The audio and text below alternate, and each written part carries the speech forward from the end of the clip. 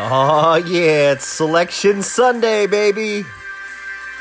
Welcome to March Sadness edition of Florida Basketball Hour. I'm Neil Blackman. Today's show, Eric Fawcett and I are going to talk about the season that was, the tournament that wasn't, and everything in between. We hope you enjoy. Y'all stay safe, please. Be responsible, wash your hands, practice social distancing, take this seriously. If not for yourselves, for the people that are more vulnerable, that you care for and love, and that are part of your community. Thanks, everybody. Bye-bye.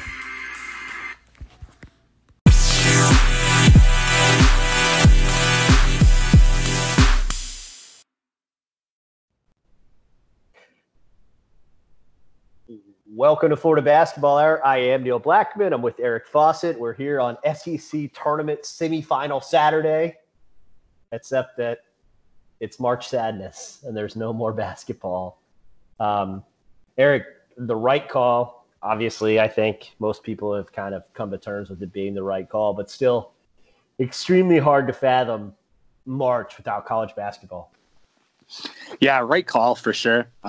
It's nice to just kind of lead with that because as we get off our just very depressed statements, it's just kind of like good to view it through the lens that we do definitely think that it was the proper decision.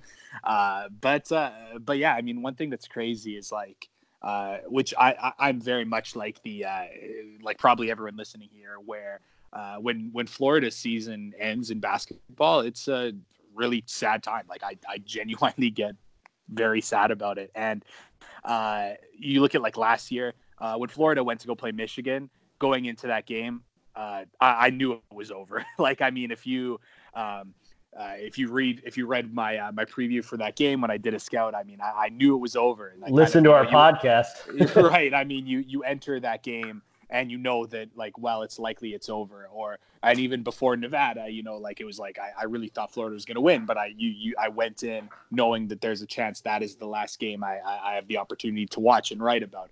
But yeah, not having that opportunity this time. I mean, we watched Florida's last game, but we didn't know it was Florida's last game. And there's something that's just it makes that extremely sad for us as fans, and it's really just like odd.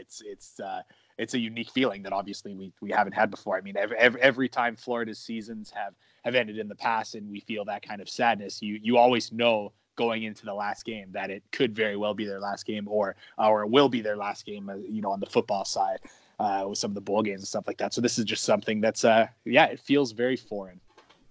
Yeah, I mean, that's a great point about that too, because like you do, even in professional sports, I mean, you have an idea that it could be the last game, but certainly in college sports with seniors,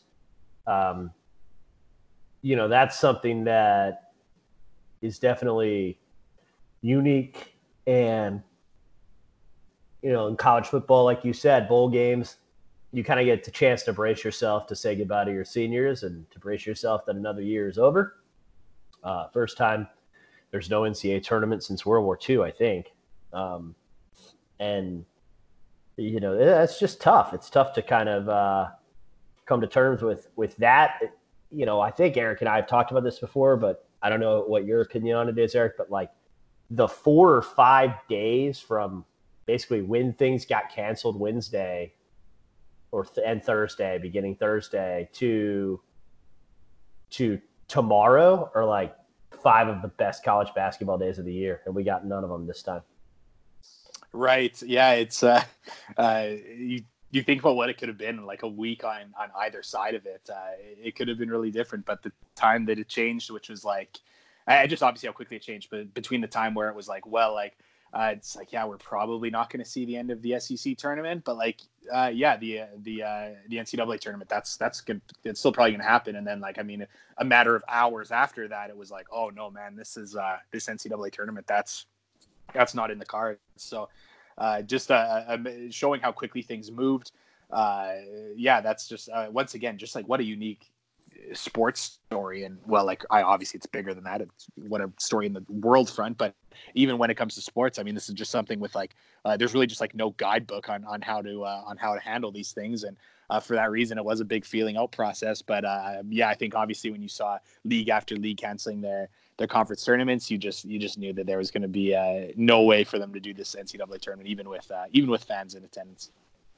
Yeah, I mean it's tough. It's tough on the people that we're hoping for that extra money, I'm sure, working those games. It's tough for media that, sports writers are always searching for the next big story. And a lot of especially in the freelance era now, a lot of us have no next story.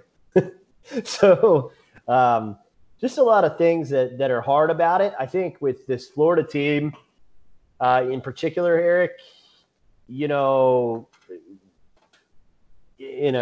view it more narrowly in just the basketball perspective, from just the basketball standpoint, obviously we never got the answers about Kerry Blackshear's health. We'll never get those.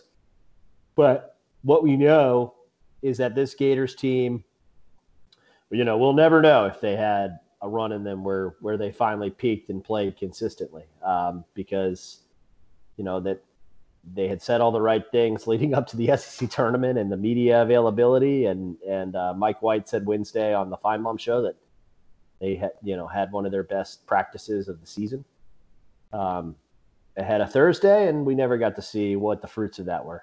So that's kind of tough to deal with too. Yeah, I mean, it is just interesting.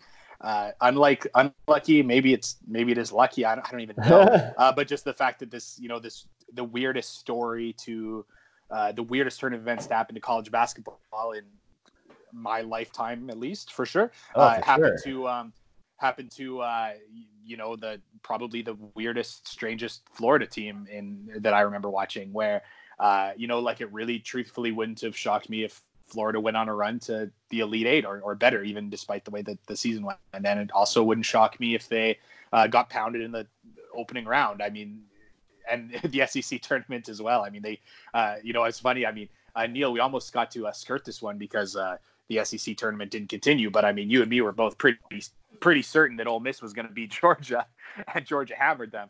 So, I mean, could we be sure that Florida would be able to handle Georgia again? I mean, who knows? Like, this is just such a strange Florida team this year. And it's just so interesting that, like, the one time where you enter postseason play just, like, having zero idea what was going to happen. And then we don't get the answers. It's just it's interesting. It's funny how that works out. Yeah, that's I like that.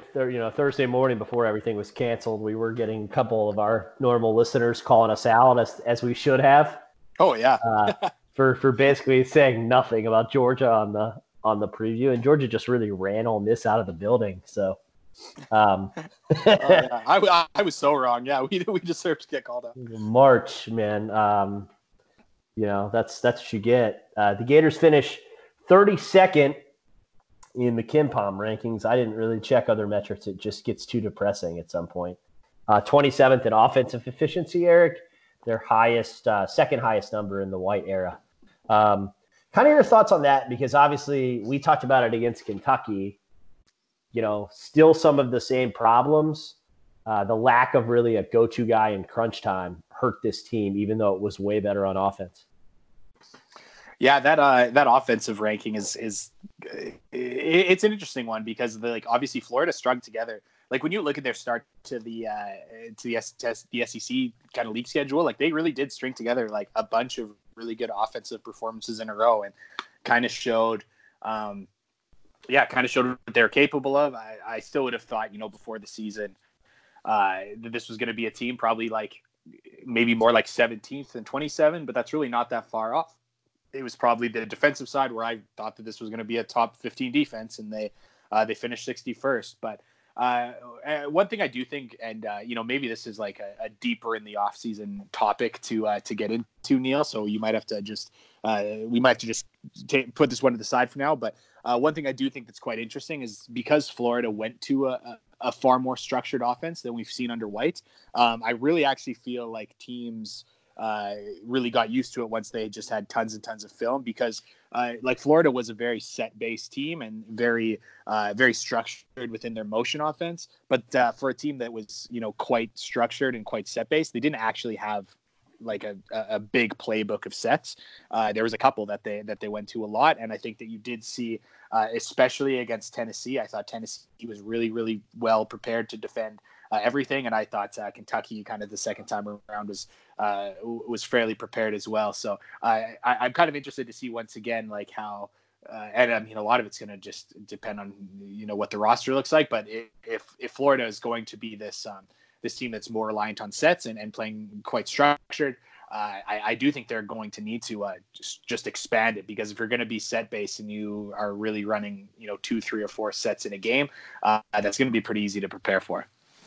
Yeah, second straight year where they were really set reliant, but I think that's a good point that you make, that it was even different. I thought it was different this year because that team, this team, kind of less sets, right? I think than last season, where they had some different types of Princeton concepts that they kind of went away from a little bit.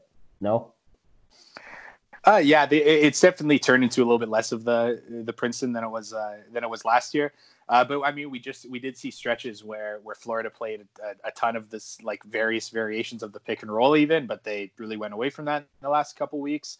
But they did still, go to those designed post up plays for Blackshear. Sometimes a ton, sometimes not as much. But yeah, once again, and just seeing the way that teams were preparing for Florida, it just it seemed like maybe they're going to need to stretch out the playbook a little bit more if they're going to want to be able to call a bunch of sets down the stretch against these teams later in SEC play.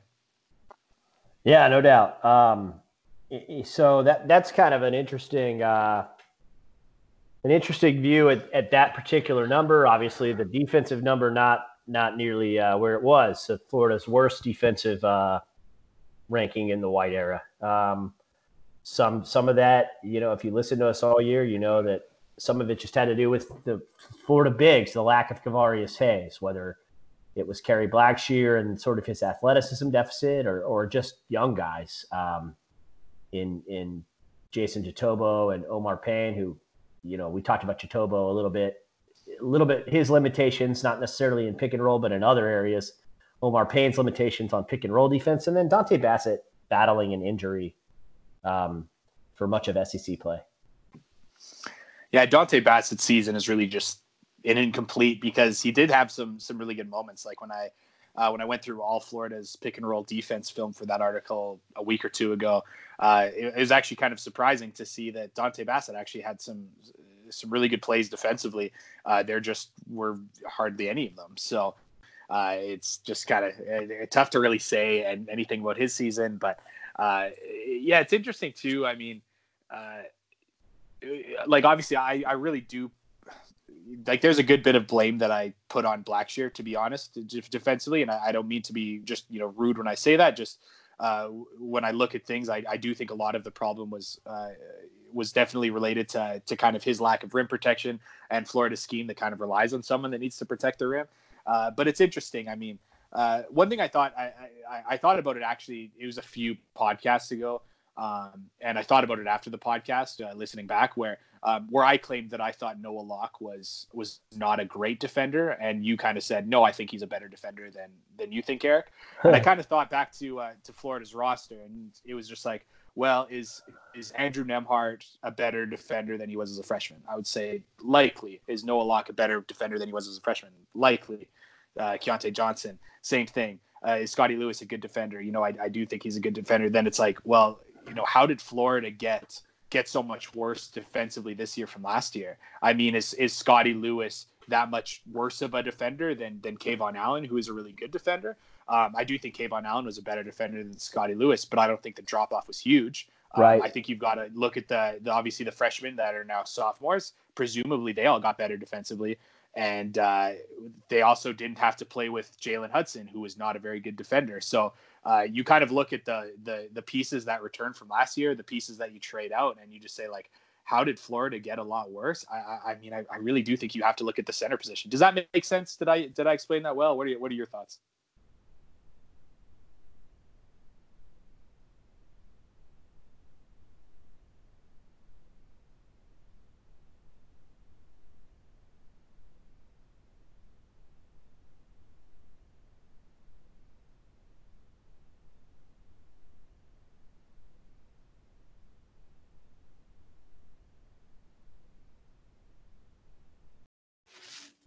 Now, So this goes back to something that we talked about on the podcast a couple weeks ago, or a couple podcasts ago, where I kind of claimed that I thought Noah Locke was a good defender, but not a great defender. And then you, Neil, were like, Eric, I do think he's a better defender than when you said. And so I kind of thought about it. I mean, you look at last year's defense, that was really good, and then you look at this year's defense that wasn't, and you see that you've got 3 freshmen that came back as sophomores. You'd presume that those guys are all better defenders as sophomores than they were as freshmen. You look at Scottie Lewis getting added to the mix, which I don't think he's as good of a defender as Kayvon Allen, which might be a hot take, but I still think that Scottie Lewis is a good defender, and I would say an above average defender.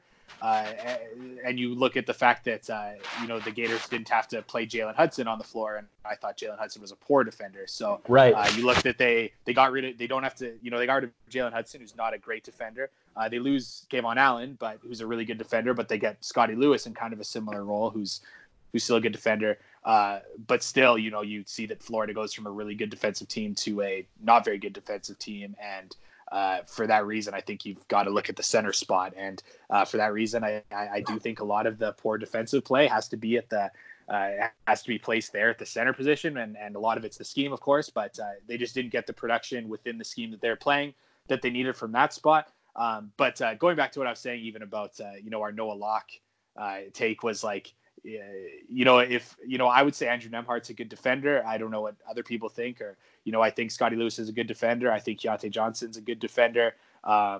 Is it possible that Noah Locke's also an above average defender, and it was just the center spot that was bad, yet that was enough to make the entire defense bad? I'm not really sure. So I think that probably we have to have overrated some of those guys defensively in that mix. I mean, like I said, I think Scottie Lewis is an overrated defender in the eyes of many, many people. I still think he's a good defender, but I do not think he's a great defender. I actually do think Andrew Nembhard's a good defender, which maybe I'm off there. I don't think Noah Locke's a great defender. I think he's a good defender. Yeah, I know I've just said a lot of statements in there, Neil, and you can pick and choose which ones you want to respond to. Well, it's a really interesting point that you raise about scheme, Eric, because, you can lay it at the feet of the center's position, and I think that's a good take. Omar Payne played, I think, 14 minutes a game, and by the end of the season, that was his total. Jason Chitoba played 6 minutes a game through 31, but really more than that in the last half of the year, right? The bulk of his minutes certainly came the second half of the season. Florida looked for some answers, but never really consistently changed or adapted the scheme in the way that you and I would have liked, I think. No, and obviously, we talked about the pick and roll a ton and how they played that, and they did see some changes, and, I wrote about it. When they changed it, they had much better results, and that's something that's a stat that I hope that they're aware of and something that they keep track of. And I hope that kind of moving forward helps dictate what they want to do. And one thing I definitely, wish they did, and it was something we called for even before the season, was just hoping, or maybe anticipating, but it was probably more hoping, that Florida was going to play more zone defense. And they did play more zone this year than last year, but it still was, it was a 1-3-1 that extended and fell back into man, or it was a 3-2 that I really felt was like a little more of just like, it was really like just a major change up. Let's throw, even though their rotations in the 3-2 were not your prototypical 3-2 rotation. So I think it was very much like, let's just try to confuse the other team, get them out of rhythm. But it's not something that I could really see Florida playing really long stretches in. Like, yes, they played long stretches in it against Georgia. Georgia is a good offensive team, not a great one. and it worked there. But it wasn't something I don't think. Well, it's clear they didn't feel super comfortable rolling it out against really good offensive teams. I mean, they did it against Kentucky, didn't go well, but I kind of really wish that they had a defense that a zone defense that they would feel comfortable like really sitting down in for long stretches, not something that they throw in a extended 3-2 with some weird rotations to try to get some steals from time and then go back to man. Which, and there's nothing wrong with having those defenses. I'm not saying it was bad to play that, but just having something that they could really say like, hey, we're starting the game in this defense and we can play it for 6 or 7 or 8 minutes and see how it goes. Not like whenever Florida went 3-2, whenever they went 3-1, you just knew that they weren't going to be able to do it for more than a couple minutes at a time. That's just the way those defenses were. So it's, it was great to see some kind of variation, but they might have been kind of, if they just played a 2-3 zone, a little more conservative. I mean, maybe that would have changed how their defense looked. I don't know.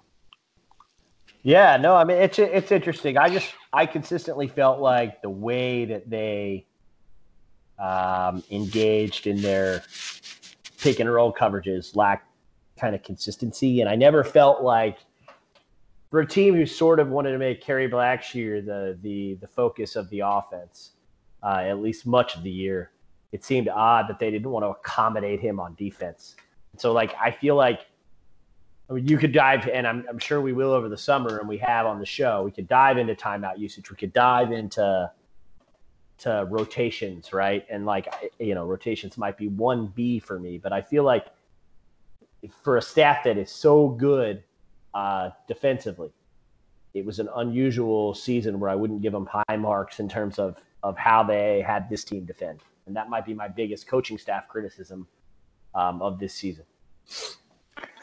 One thing that's really interesting is like Florida could change nothing this offseason in terms of their defensive scheme, and they could go right back to being a top 20 defense next year just because I just don't think it fit the personnel obviously this year, but it'll fit the personnel next year. I think like if you've got DeRuggi in the mix, you've got Omar Payne in another season, and Jason Jatobo thinned down a little bit, and he showed great moments playing the hedge and recover defense. He had some problems in other places defensively, but his pick and roll defense was actually good.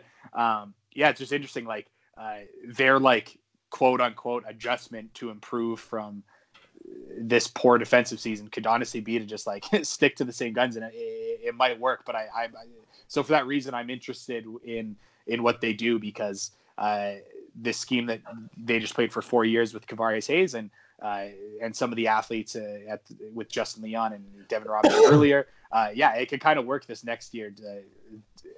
So I am interested to see if they kind of just stick to what they've done, or what changes we see, because it obviously worked for them for a bunch of years, didn't work this year. So what their next move is, that'll be interesting. Yeah, no, I definitely agree with that. And it's an interesting, that's kind of an interesting, like theoretical discussion, because some programs just don't really change the way that they do things. They're not going to, like, I shouldn't say like they'll never make small adjustments, because even this staff I shouldn't say even this staff either. This staff made small adjustments. So they weren't willing to make wholesale adjustments because they kind of have a cultural approach to how they want to defend, I guess is what I'm trying to say. Duke on offense is an example of Mike Krzyzewski, lots of cutters, lots of pin downs, lots of reliance on spacing when he has a scoring point guard. Less reliance on spacing when he doesn't have a scoring point guard, or a point guard that is as consistent at getting into the paint. You know what I mean? Like, there are cultural things that Duke wants to do offensively. They don't change that. They might make tiny adjustments here or there. North Carolina is another great example. They don't slow down. They're going to play fast. It's just something that they do. So how much do you think that factored in? Because to me, it seems like the answer is a lot. Well, I mean, here's one of the differences between Florida and Duke and North Carolina. One of the differences is Duke recruits to what they're doing Yes. UNC recruits to playing two bigs and then while still be able to play really fast with their other positions. Florida has not recruited to their style of play. Like when they were committed to playing, when they really wanted to play the dribble drive, and then they have Andrew Nembhard and Noah Locke, that just does not drive whatsoever. Like that's just pull some coaches, and that just wouldn't be the fit that they would expect. That would not be the offense to run with Andrew Nembhard and Noah Locke. I love those two players. The dribble drive is just not the best use of their skills. And then you also see that, I mean, it's obviously a little bit different when it comes to getting a graduate transfer versus, your high school recruiting. But still, when you bring Kerry Blackshear in, you should probably just know that you're not going to be able to run the same scheme as Kavarius Hayes. And, I will give them credit. I mean, I think in recruiting Omar Payne, you see someone who is very similar to Kavarius Hayes, just even with more physical gifts. I know he didn't always play the great defensively as a freshman here, but I think moving forward, you definitely see Omar Payne as someone with a lot of Kavarius Hayes defensive potential. But again, still, like that's what's kind of interesting just about the this commitment to a certain style is like there's teams that are committed to a certain style and they recruit to it. Whereas if you knew that Florida was going to want to defend a certain way and play the dribble drive, and then look at the players they recruit, I don't think it would jive particularly well. Yeah, no, I mean, it's interesting. I feel like certainly they've kind of adjusted to what they want to do in the last couple of recruiting classes, right? But yeah, I mean, I think, Mike White said something about this summer about how maybe they paid too much attention to recruiting rankings and, I don't know if they didn't necessarily have a full recruiting identity. I mean, you mentioned Nembhard, I think, and we mentioned Noah Locke as sort of players that aren't necessarily of that mold. I mean, I love the fact that that Andrew Nembhard played or plays for Florida. I guess we'll find out what happens with him, but certainly less, even that class, as many starts as they accumulated here in the last two seasons. Really, only Keontae Johnson is a personnel fit. Yeah, prototypically it's what they wanted to do. He would be the only one, but I do look at Tyree Appleby. He's someone who fits that. With Anthony DeRuggi, he's someone who fits that. The wings coming in next year, they do fit that a little bit more. But I just again, I think a lot of what you do offensively starts with your backcourt, and I just I really like talent-wise, I love Florida's backcourt for sure. I put them as one of the top 20 backcourts in the country. I haven't thought about it enough to know.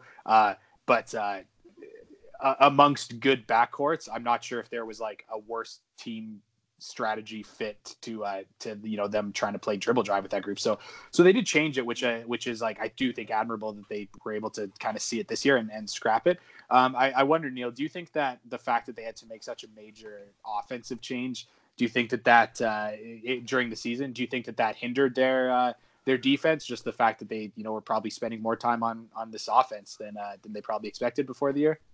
I mean, I think, my argument would be it couldn't have helped, Eric. Yeah. My argument would be it couldn't have helped. I think when the story on this team is written, it gets an incomplete because we don't know what was going to happen over the next couple of weeks. And I think that's the case with pretty much every program, right? Like, I mean, certainly I don't feel for Florida State because they're Florida's rival. I'll be straight up about that. If you're one of Florida's rivals, I don't feel sorry for you. I don't feel sorry for Kentucky, although I would have loved to see them play in March. I thought that they certainly seemed to figure things out in the last month. By the way, not to get too far into stuff we're going to do over the summer, but they figured it out because a bunch of guys who thought they could go pro came back. Okay? A bunch of guys who could have played in the G League came back. So we'll see. We'll see what happens with Florida's guys. We talked on the last pod about how we both think Andrew Nembhard will depart. I think we both think that's the right decision for Andrew Nembhard. I think it's more complicated with every other player considering it on Florida's roster. For me, at least. I don't know what Eric's position is on that. But I do think that that's certainly, I mean, like Kansas, Duke. I actually think this Gonzaga team had a really good chance to win the national championship. And that's a bummer for those teams. But you can't give them an incomplete. But to kind of complete I went down a rabbit hole I didn't want to go down, and I apologize to Eric for that because he had to listen to that ramble. You guys can just hit fast forward. But the decision in October to play the style of offense they did, I think, was a problem that set this team back. And I think that, when the book on this team is written, that decision probably looms over everything a little bit. Yeah, I do think so. I've said it plenty of times. I just think when you just look at the talent Florida had, I just kind of knew the dribble drive was not going to work. And going into, I remember even still when we went, we were talking about the podcast before they played Florida State, when we didn't know the season was on the trajectory that it ultimately ended up being on. One of the things I said was I didn't think against Florida State they were going to be able to create enough advantage situations playing dribble drive to score on Florida State. And I thought that was going to be the case against Florida State. I didn't know it was going to be the case in the other games when Florida still tried to keep the dribble drive going. And obviously that was the kind of was a little bit of some foresight into how Florida season was going to go. But I do definitely want to just commend the staff for being able to make that change. I'm sure that wasn't easy. And I mean, like you said, how it relates to the kind of practice time on defense. I mean, it certainly couldn't have helped, like you mentioned. But I do just see some of the, like was X number of hours really made Kerry Blackshear a better rim protector? I don't think so. Would it have made, some guys better perimeter defenders? Like, no, I don't think so. Like, honestly, like when I see Florida's defensive problems, I don't actually see them as like, wow, Florida really just got like there wasn't a lot of times where I thought Florida really got lost in rotations. You know what I mean? And when guys just get lost in rotation, that's where I'm like, man, they need to watch film and it's something you address in practice. I think a lot of it was just like, this scheme was tough and it created a breakdown because the ball wasn't contained and the other team's going in 4-on-3. And Florida wasn't able to make a miraculous defensive play to save it. So that would be kind of some of my response to my own question about how much the offense, having to work on it affected. Like I really don't think that this team played confused or disconnected defensively. Like and one thing I know, like even some of the players questioned the effort of other players, and said that it was an effort problem sometimes defensively. I don't even know if the players know better than me, so clearly they're right, but I just never really thought that about the team. I never really thought like, wow, like that's the effort problem. They're really, screwed Florida in this game. A lot of times I just thought it was a scheme that didn't fit their personnel, that they would have had to have executed well better than you'd kind of expect from that player over and over and over again for a 40-minute game. And that's going to be tough to do. Right. I only thought really only the Mississippi State game that I thought that was a weird game because I thought Florida I agreed with the staff that I thought the players felt pretty good about themselves when they got a 16-point lead in the first half.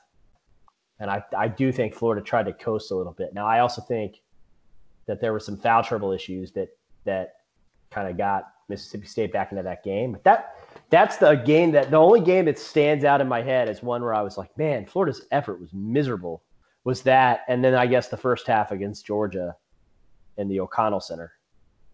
So I should say like 3 halves that really stick out in my mind where I felt like, man, I would have been really mad at my players. And really, I guess only 2 halves, right? Because the first half against Miss State was like, that was like the first half hour against Kentucky. Like that was good Florida, like the best Florida could be, I think. Because with Haggins or no, the first half hour against Kentucky was impressive because nobody had corralled quickly like that, right? Like nobody had put him in foul trouble and caused as many problems. And obviously the Blackshear injury was unfortunate, but it really does stink that Florida's last game was this epic collapse against Kentucky. And yet, if you look at that game, you can kind of see the whole season in one game. So in some ways, it's kind of appropriate. Yeah, I mean, you could even add in that they, played super well against Georgia the game prior, and then you can even contextualize it that way. Yeah, it kind of brings a question too that I really don't know the answer. I mean, I know Sarah from Tampa, I believe, asked this last podcast just about like like would an NCAA tournament berth kind of change people's perception of the season? We said no, but it does make me kind of interested. Like, do you think that like if Florida wins 3 games in the SEC tournament and makes a Sweet 16, like do you think that would at what point do you think that you could really like erase some of the sins of the season, if that makes sense? Like, do you think there's an element of that, or do you think it would still be like, hey, if Florida wins the SEC and makes a Sweet 16, it would still be like, man, that was still a frustrating regular season? Like, what do you have any thoughts about that? I do. I'm glad you asked that question because before all the Corona hit the fan, I definitely was on a Saturday Down South podcast that we recorded, and I think we're not going to release because there's no point. But I mean, it said, what would it take for you to feel like Mike White's seat is not warm next year? You can decide for yourself, listener, how warm you think it is. And I said, I think they need to win a couple games of the SEC tournament, maybe make the SEC semifinal or the SEC final. And then I think they need to go to the Sweet 16. And then I don't think anybody really rational would think that his seat is warm when he'd been to the second weekend twice in his first 5 years. And when they had been to the semifinals or beyond in the SEC tournament 2 consecutive years. To me, that would alleviate a lot of problems. By the way, in that scenario, let's say it's the SEC championship, Eric, and the Sweet 16. That would be Florida winning 24 games and losing, let's say they lose the SEC championship game. That would be a 24-14 season, which is pretty good. That would be the best win total since the Elite Eight year. And then I think if you look at it in that context, then yeah, you say, well, they did pretty well. They weren't quite as elite as we thought they were going to be. But, oh, by the way, it's hard to make the second weekend. Ask Tennessee. They've done it like 3 times in the history of the school, right? Like, so it's not 3 or 4 times. It's not easy to do, I guess is the point I'm making. And, that probably would have been enough for me. What about you? I really have no idea. I think it almost would matter the way in which they did it. Like it's almost like if they found them, like let's say the scenario where they make it deep in the SEC tournament, even at this point after losing to Kentucky, maybe let's say they're an 8 seed. Let's say they sneak by. Well, actually, I guess that then if they make the Sweet 16, they'd have to beat the 1. So let's say they find themselves up to the 7 seed. Yeah. And so they obviously win the first game, but let's say they do it in not great fashion, and then in the second game they play their 2 seed is San Diego State, where some people are not convinced they're as good as their record for, we don't have to argue whether that's true or not, but I'm sure in a lot of people's perception, if Florida then beats San Diego State in the second round, that would not be the same as beating Baylor or Gonzaga in the second round. You know what I mean? And then if they make the Sweet 16 but lose out in dramatic fashion, I don't it's a Sweet 16, but I think a lot of people would say oh well, they got a lucky path and still got to the Sweet 16. So I don't know. It's almost the matter in which the games would matter, but it's. Yeah, I mean, what's kind of obviously too bad for the players, but the staff as well is I don't think that perception, if Florida lost in the first game of the SEC tournament, yeah, it would be worse than, it'd be worse than it was, but I don't think it would be that much worse versus, getting some wins in the SEC tournament and the NCAA tournament would really help perception. So I do, I do definitely feel for the staff that's things probably couldn't have gotten much worse, but they definitely had the opportunity to for things to get a lot better. And obviously that's, one of the things that kind of sucks and makes, obviously a lot of teams are affected in different ways, but that's definitely how Florida was affected. A team that just didn't have the chance to show things were going to come together at the end if they were. Yeah. No, it's just a bummer. It's a bummer for everybody. So I want to put you on the spot, and I know I'm sure you're thrilled about that, Eric. Sure. So let's start at home in the SEC. How many teams to the second weekend? Oh man. Just as a very rough gauge, I'm gonna pull up Bracket Matrix and treat that as my starting point. Second weekend, man. I would say two. Honestly, I don't see a lot of those teams really advancing. I'd say, yeah, I would say Kentucky, and then one of Florida or Auburn. I would get there. I think I just don't think a lot of those, well, not a lot because there's not a lot of SEC tournaments that are going to be in the field. But I mean, I think that I don't think many of them are built to go particularly deep. So I would say two. What would you say? Yeah, I was going to go two. I was going to say Kentucky and one of Auburn or Florida. I'm trying to think if I really thought anyone else had even a remote chance of getting. Yeah, I'd say one of Auburn or Florida. Yeah, we pretty much were there on that. One thing that's amazing. Like I've grown to love this as potentially my favorite. Like I mean, well, KenPom is still the Bible essentially of, but Bart Torvik. If anyone ever looks at that website as a kind of predictive analytic, one thing that's like super cool. Torvik is like extremely customizable.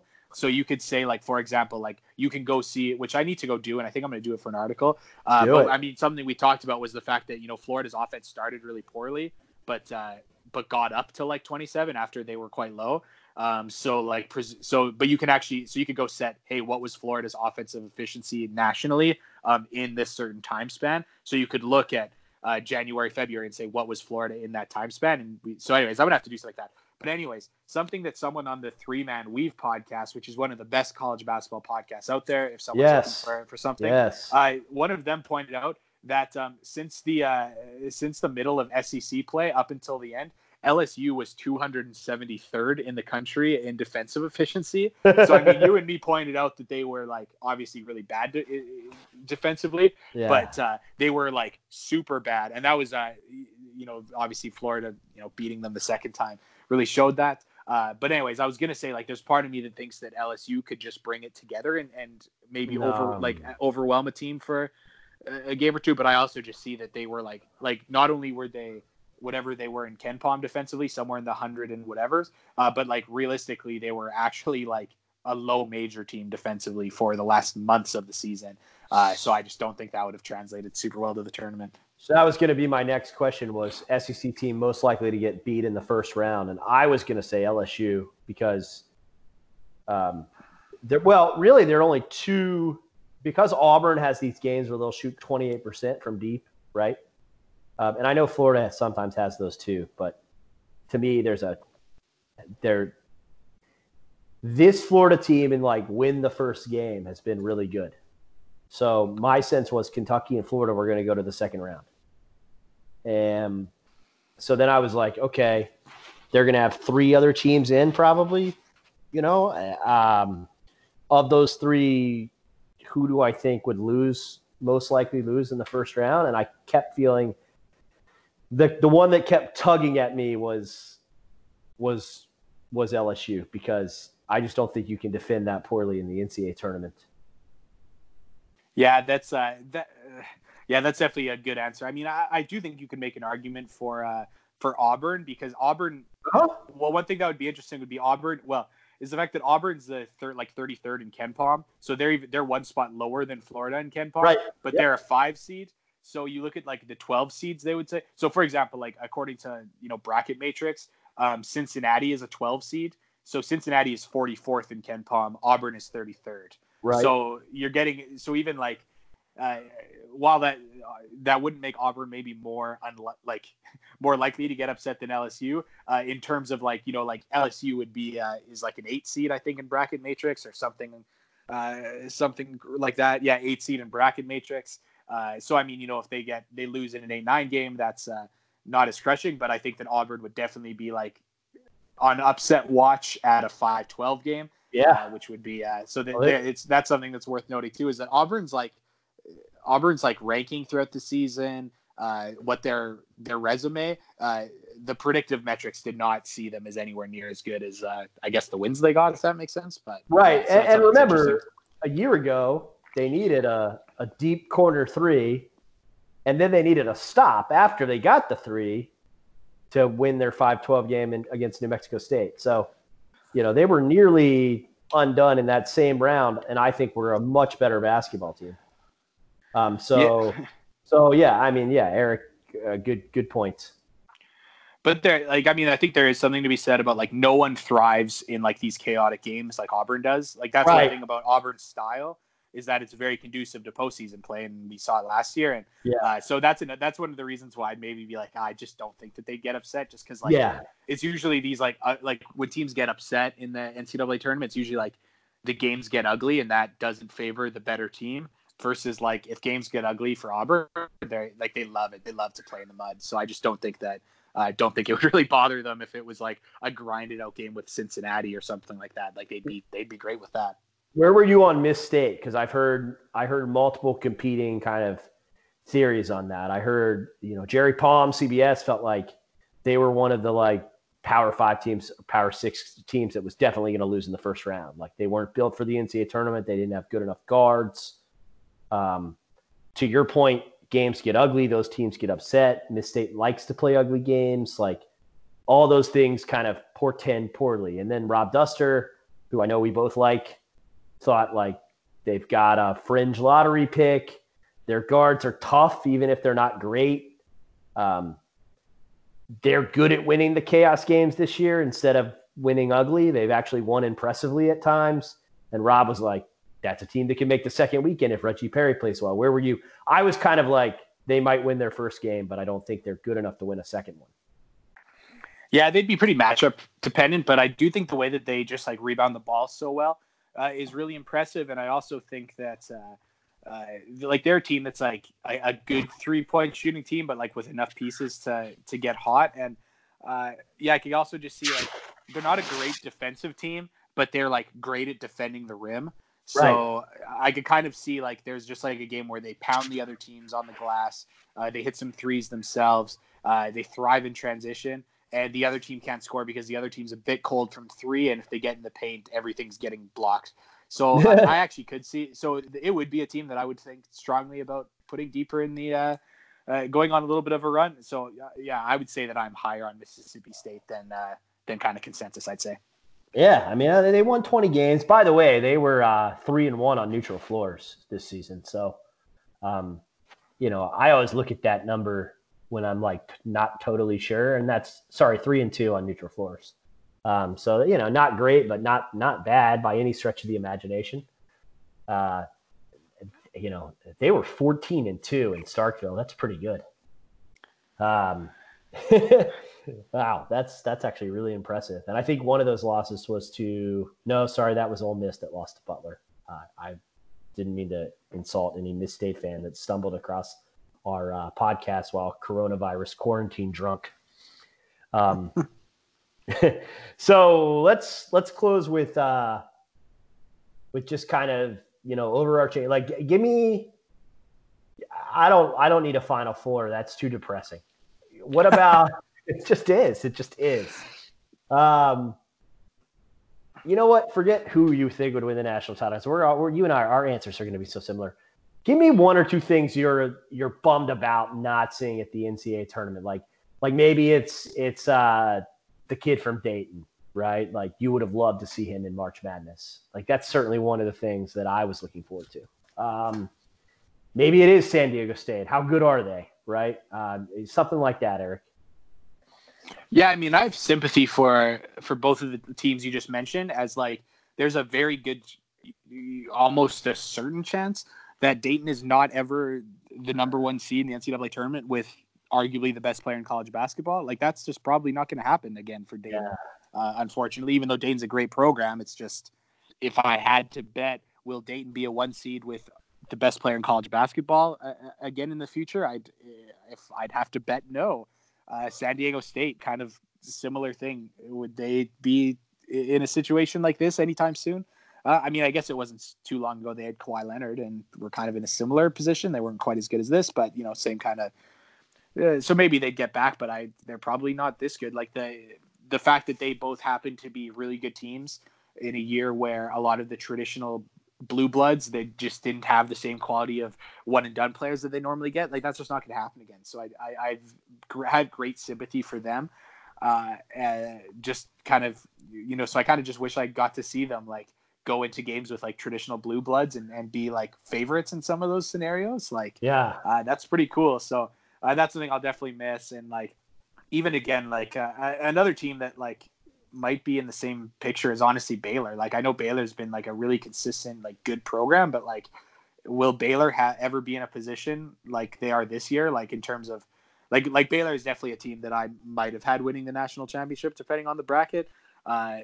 Just because I think that the way that they defend and the way they have multiple ball handlers that can score, I mean, that to me is the recipe for winning in March. So, honestly, man, you know what? I will say maybe that's the team I was most looking forward to seeing what they're doing is Baylor, which I know like Dayton is probably the most fun to watch.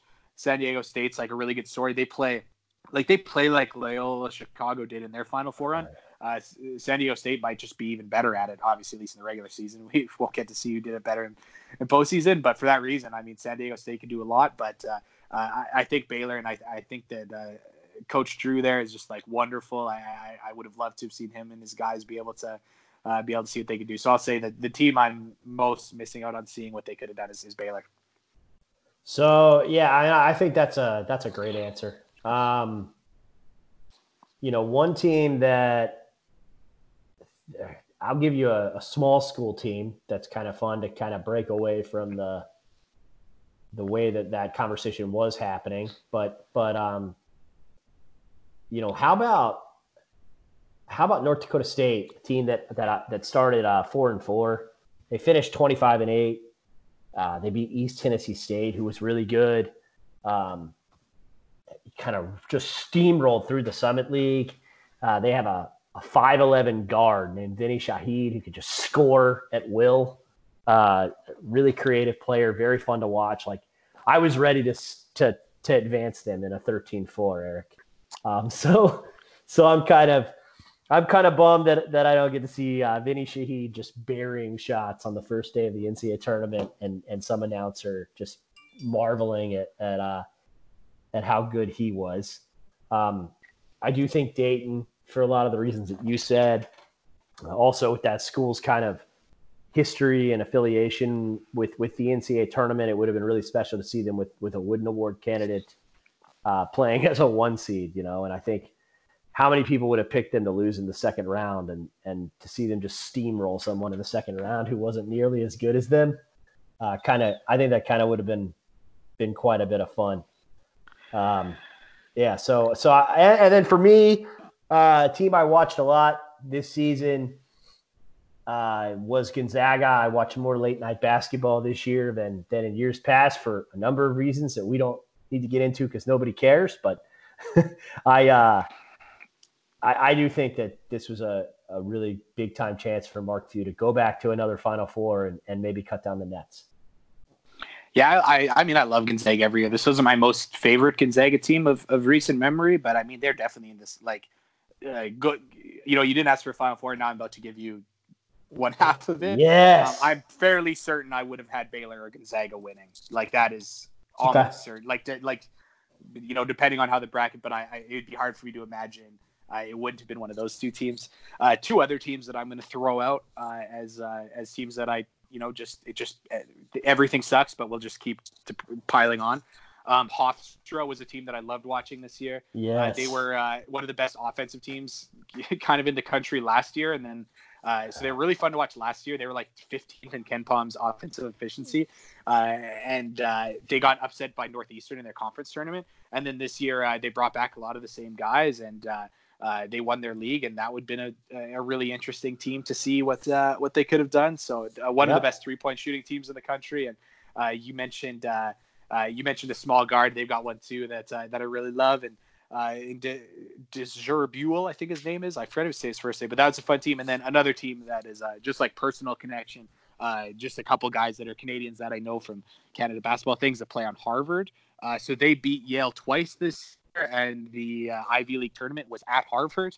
So although Harvard didn't win the Ivy League tournament, or because they didn't end up having, of course, I really think that Harvard would have been able to beat Yale. And Yale, like, I don't know if anyone follows Ivy League basketball. Like, the running joke is that like Yale cannot beat Harvard because Harvard has just like hammered them over the last decade. And then so Harvard beat them twice handily this year.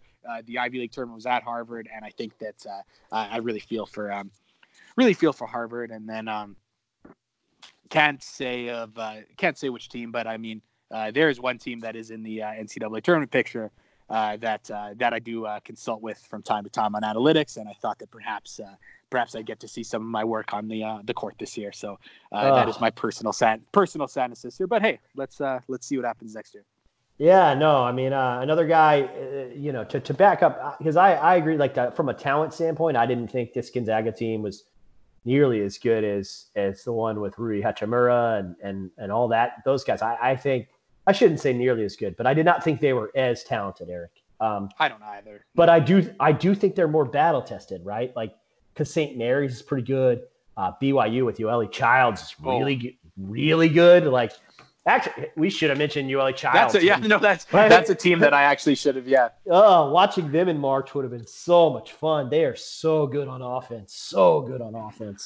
Can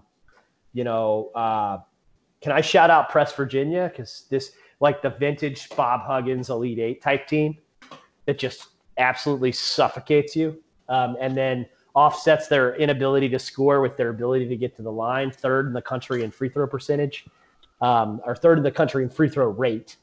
They never shoot very well in free throws, but they shoot a lot of them, so it doesn't really matter.